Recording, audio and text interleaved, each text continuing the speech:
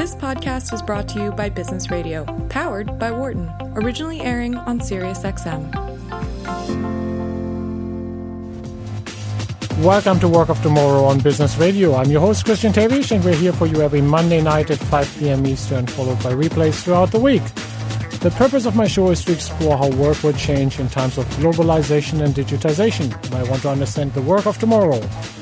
Now, a couple of weeks ago, I was in San Francisco to teach our Wharton course, Mastering Innovation.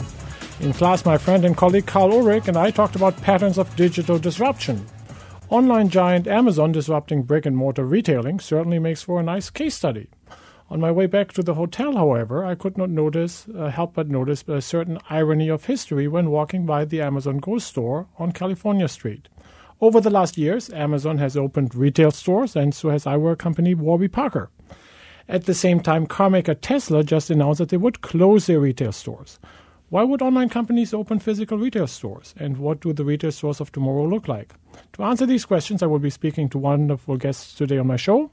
Chris Riccobono is the founder of Untuckit, which is known for its casual shirts that were initially sold online but now are also available through 50 retail stores.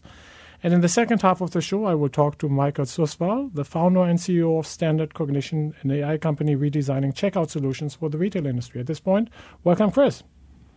How you doing? Nice to be here.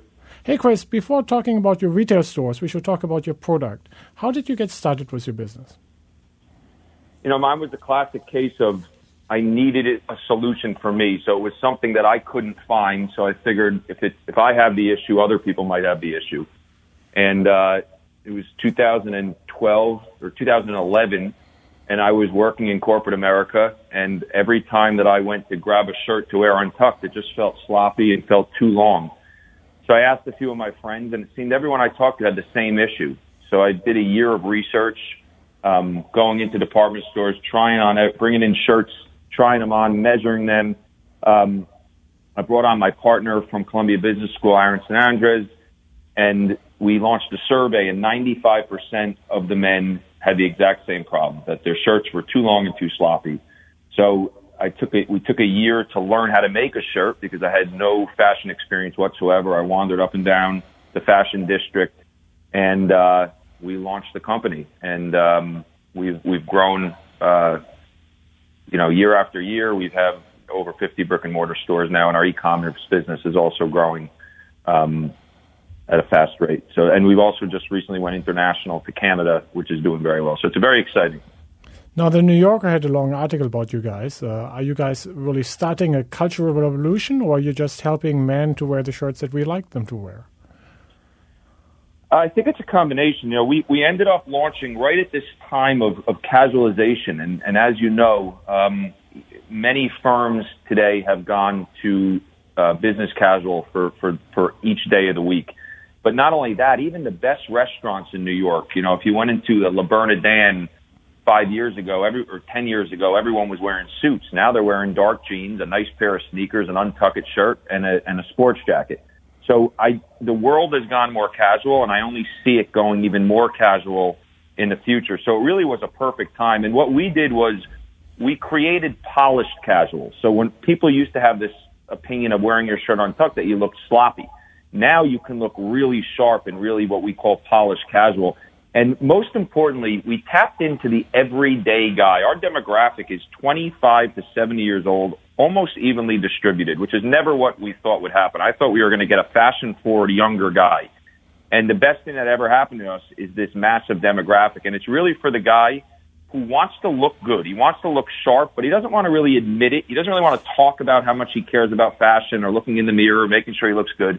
He wants to take the thinking away, grab a shirt out of his closet, and know that he looks good. And that's kind of, we really tapped into that demo. And it clearly has worked. You were alluding to your growth a moment ago. The numbers I've seen is you've been growing 100% year over year. Can you give us a sense of the current scale of the operations? Yeah, we don't share numbers, but we have been growing 100% year over year. Retail, obviously, you know, the growth has been explosive. We opened up 25 stores the year before last year, 25 last year. We'll open up another probably 40 to 50 this year. We're going into England, opening in England at the end of this year, probably 2 stores. We'll open another 5 in Canada. So yeah, the growth has just been incredible. Our repeat percentage is 50% plus.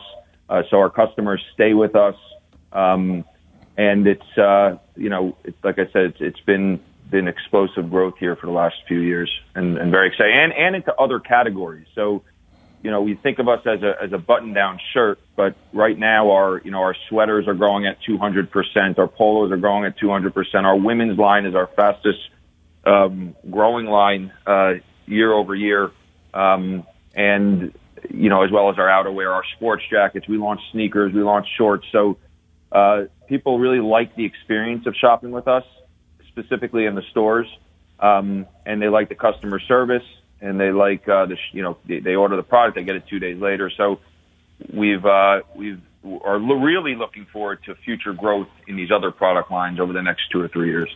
It's funny, my next question was exactly about your current variety that you offered. So you started with your famous Untucked shirt, hence the name Untuck It. You've grown much broader towards this category that in many ways you formed, what you just referred to as polished casual. Do you have sometimes like second thoughts or regrets on the name of Untuck It in many ways as you're now becoming polished casual, much broader? Would you prefer a broader name, or is the brand just so powerful and just so much to the point of the kind of this cultural revolution that you started that you're just happy as it is? Yeah, no, it's hands down the best decision I ever made, and it's kind of what got me to actually launch the idea. I'll never forget, I was wandering the street down the shore, and I had this concept, but I didn't know if I'd launch it, and I thought about Untuck It, shirts designed to be worn untucked, and the name, and everyone in the fashion industry, old school fashion industry, said it was a terrible name. You can't launch with it. It's not sophisticated enough. If you look at these other brands, they're either named after a designer or they're really nice cursive writing and very elegant.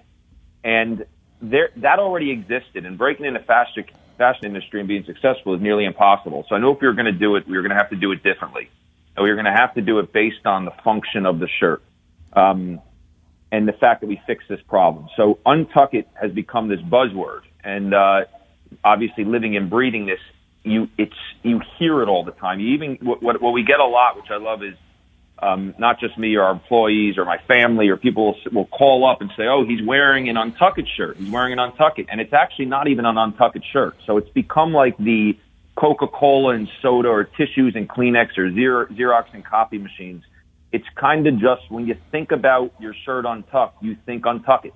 And when you're at a cocktail party, you always hear Untuck It, Untuck It. So to me, if it was Chris Riccobono's shirts, it would have kind of just gotten lost. And in this case, you know what it means the second you hear it. And there's actually no one else who does that. So it's definitely a great decision to date. And I don't want to change it. I know with other products, but people know that when we create other products, it's because we've perfected a fit in some regard. So our sweaters fit perfectly with our untucked shirts. Our sports jackets fit at the right length with our untucked shirts. And these are all based on comments from customers. We expanded the lines based on feedback from customers. The first thing they ever said was, I love my untucked shirts, but I have the same problem with my T-shirts and my polo shirts. They're all too long. So we fixed that. Then we said, I wear my sweater with your shirt, but it covers up the shirt, or it falls too high. So we fixed that. So it's all in some way related. Now, listen, pants, of course, I can't spin a story there that pants are pants. There's nothing about Untuck It. But those types of products, we have so many people in our stores across the country that it's one-stop shopping. They know our quality is great. They know the quality will be the same, so they buy those products. Now, the previously mentioned New Yorker article talked about your stores and in particular your salespeople. Is there something evangelical in your sales force?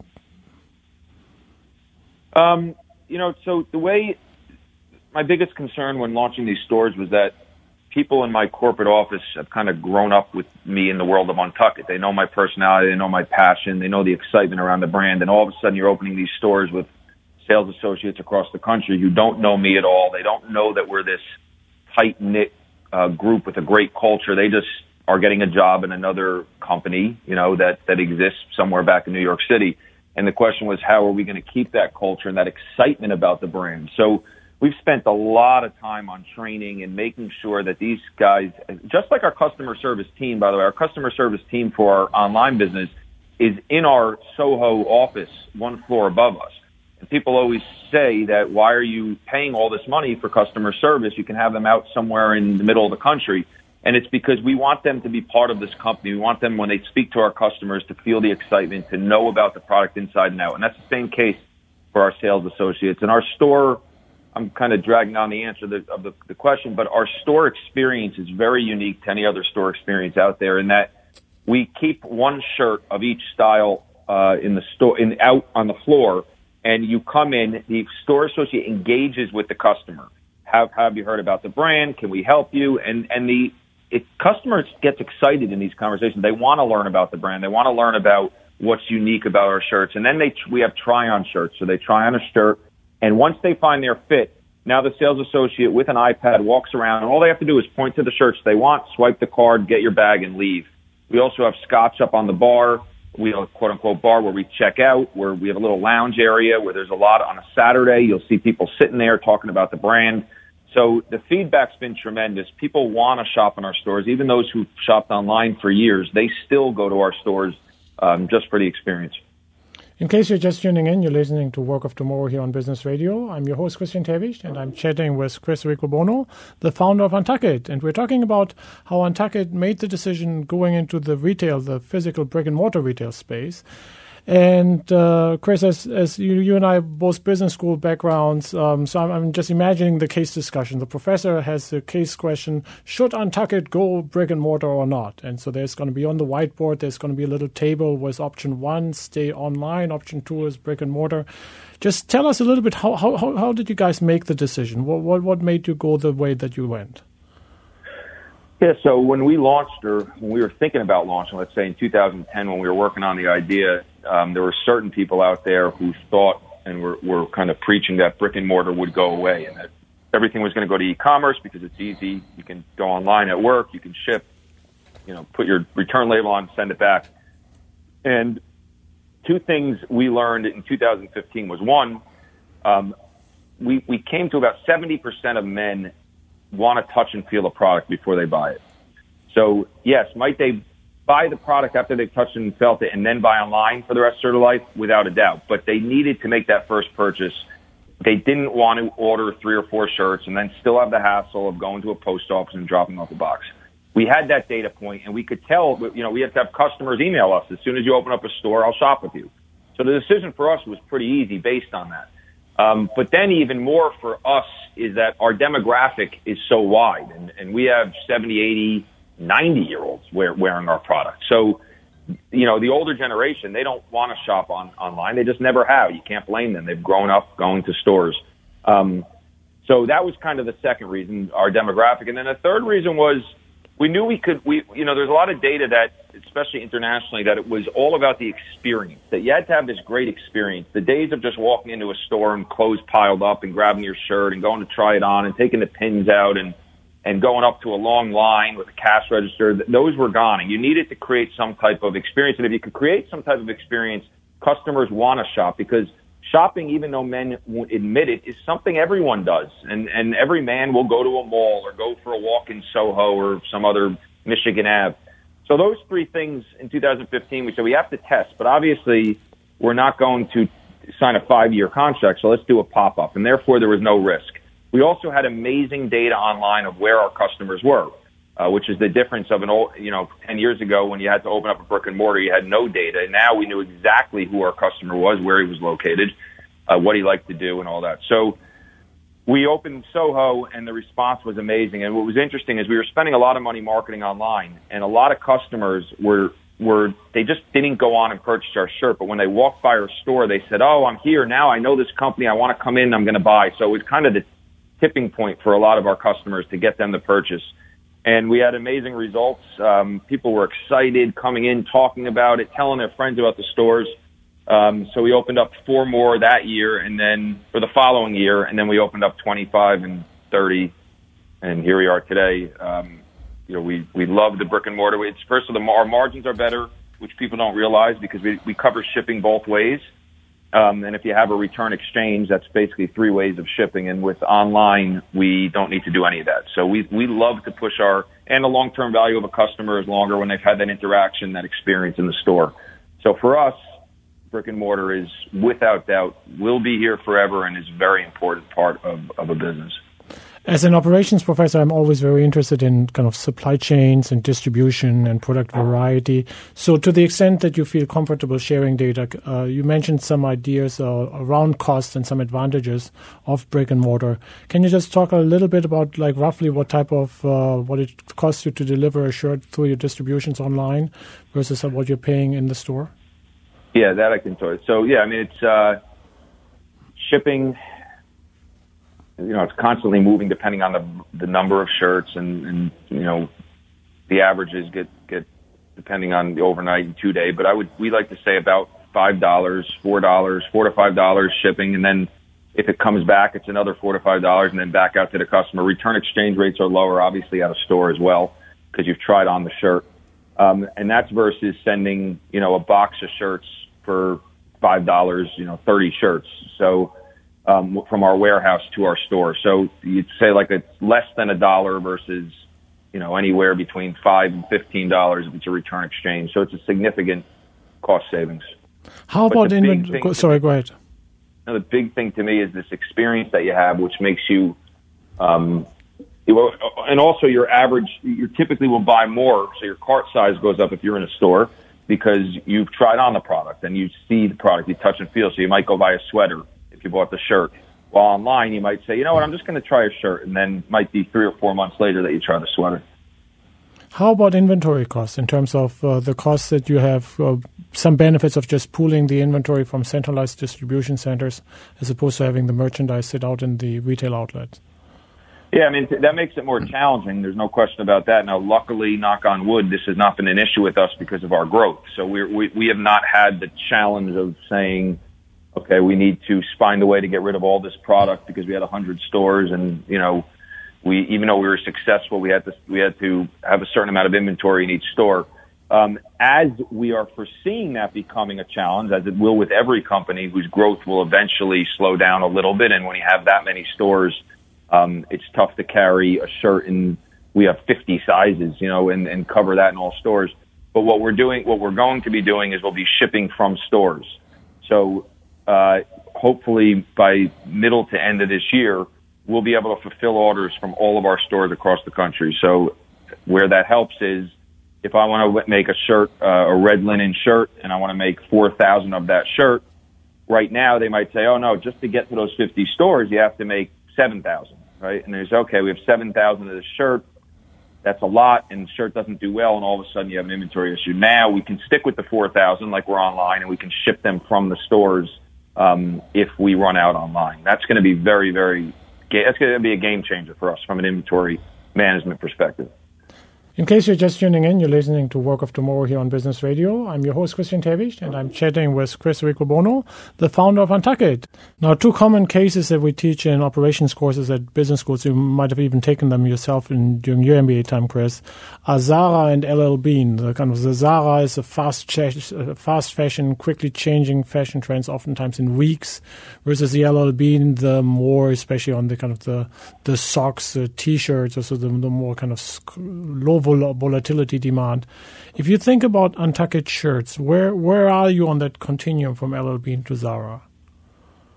So we do a kind of a mix. The first thing I'll go through a few things.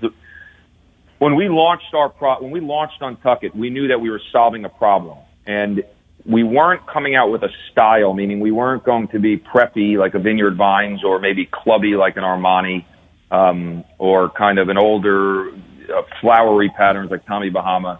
I'm generalizing, but we knew that if a guy who wore a black shirt wanted an untucked shirt, or a guy who wore a pink gingham, a completely different type of potentially guy and definitely a style, we had to have both. So many people advise us against this, is it can't be everything for everyone. That's a danger, and how are you going to market that? But that was the second best decision I ever made, because we carry 140 shirts, and if you want a style, if you want a double pocket denim, or you want prints, or you want a nice short sleeve pink gingham, we have it for you. Now, what that also helped was, and this wasn't planned, it just kind of happened, was 80% of our styles are year round, while most companies, it's way less than that. So all we need to do is get rid of our linens in the spring and our heavy plaids in the winter. Other than that, we can push inventory throughout the entire year. And that happened by just not taking a design style choice from the launch. So we are very different from both of those companies in that regard. Now, we have our basics, more like an LL Bean. We have our basics, which is, we have 20 shirts, which sell 70% or so or more of our sales. But we also have a program called Fast Fashion, which we launch once a month, which is 4 to 6 shirts with a special design, and there's only a certain amount available, and you need to buy them within those first 2 to 3 days or they're gone. And that allows us to keep our repeat customers engaged and excited about the newsletters, gives them something to constantly wait for. And so we kind of, on Tuckett, one thing we've done is we've done things very different from any kind of retailer in the past, because we were two guys coming from a non-retail background. So we kind of created it and developed it as we go, even with our pricing, even with our seasons and when we launched them. But luckily it's been success so far. Chris, talk about the technology that is used within the store. I mean, you were hinting at it earlier on that since you started online, you had actually very good customer-level data about where your customers were and what they wanted. How did a company that was born online think about stores differently compared to a traditional brick-and-mortar company?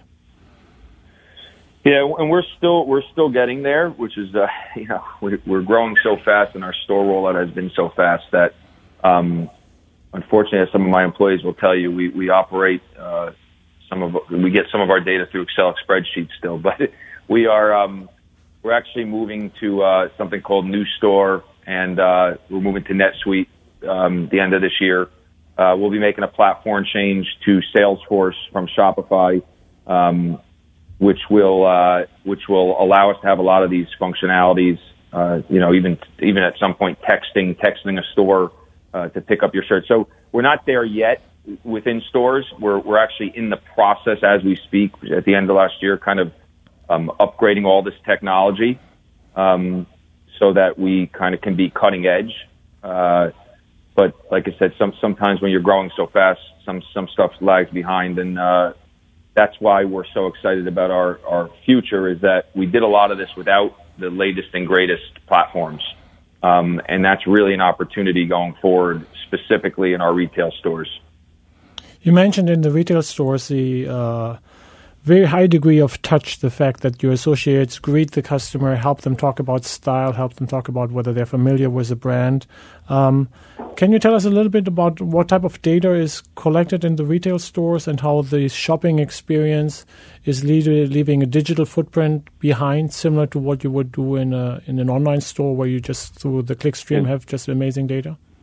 Yeah, so we use someone called Retail Next, which is an amazing company. So we track how many customers, who the customers are, come through the door every day, how many shirts they're buying, what shirts, what type of. We track all different trends for those who come through our store, and obviously we then kind of compare it back to our online data to find out who's buying online first, then going into the store, then going back to online, then going back in the store versus who just shops in stores. And we're constantly.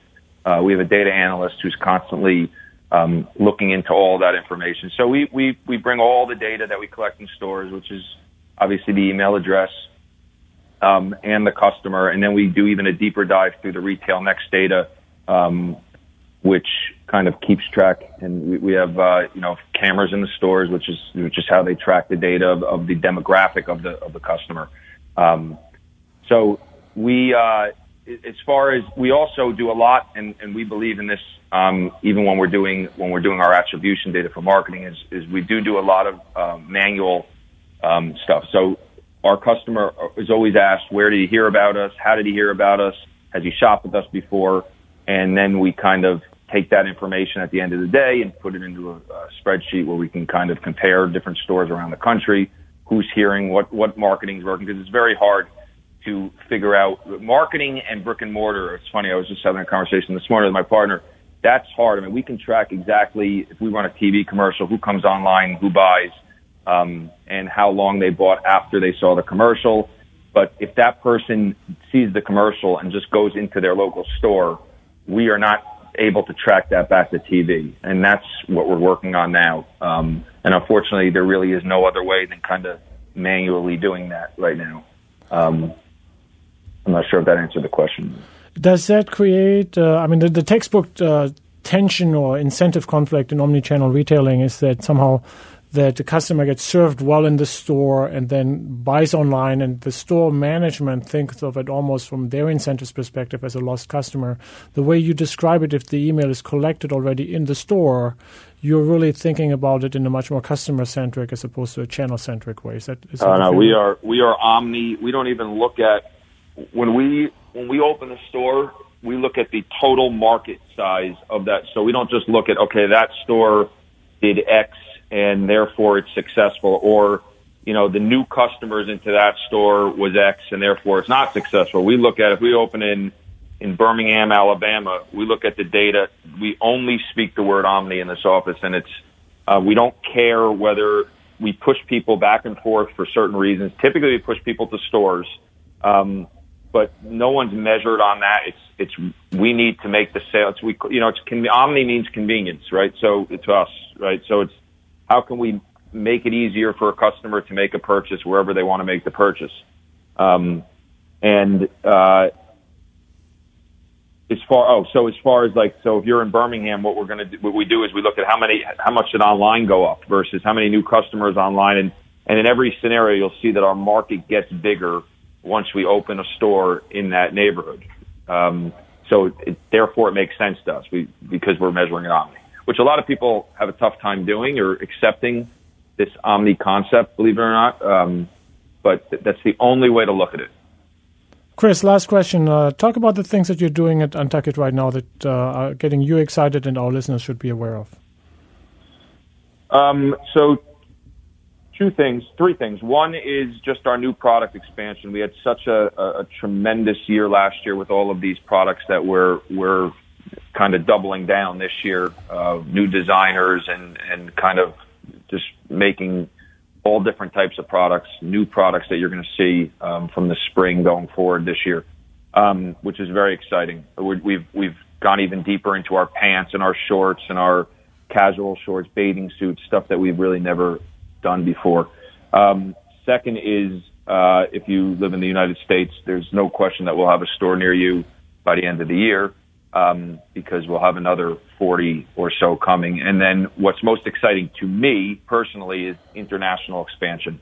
Not all brands can expand internationally. We've had a lot of success in Canada, so we're opening up 5 more stores there, and we'll be opening up 1 or 2 stores in England at the end of this year, and then next year, going up potentially to Northern Europe and Latin America. So the international component is what really, really excites me.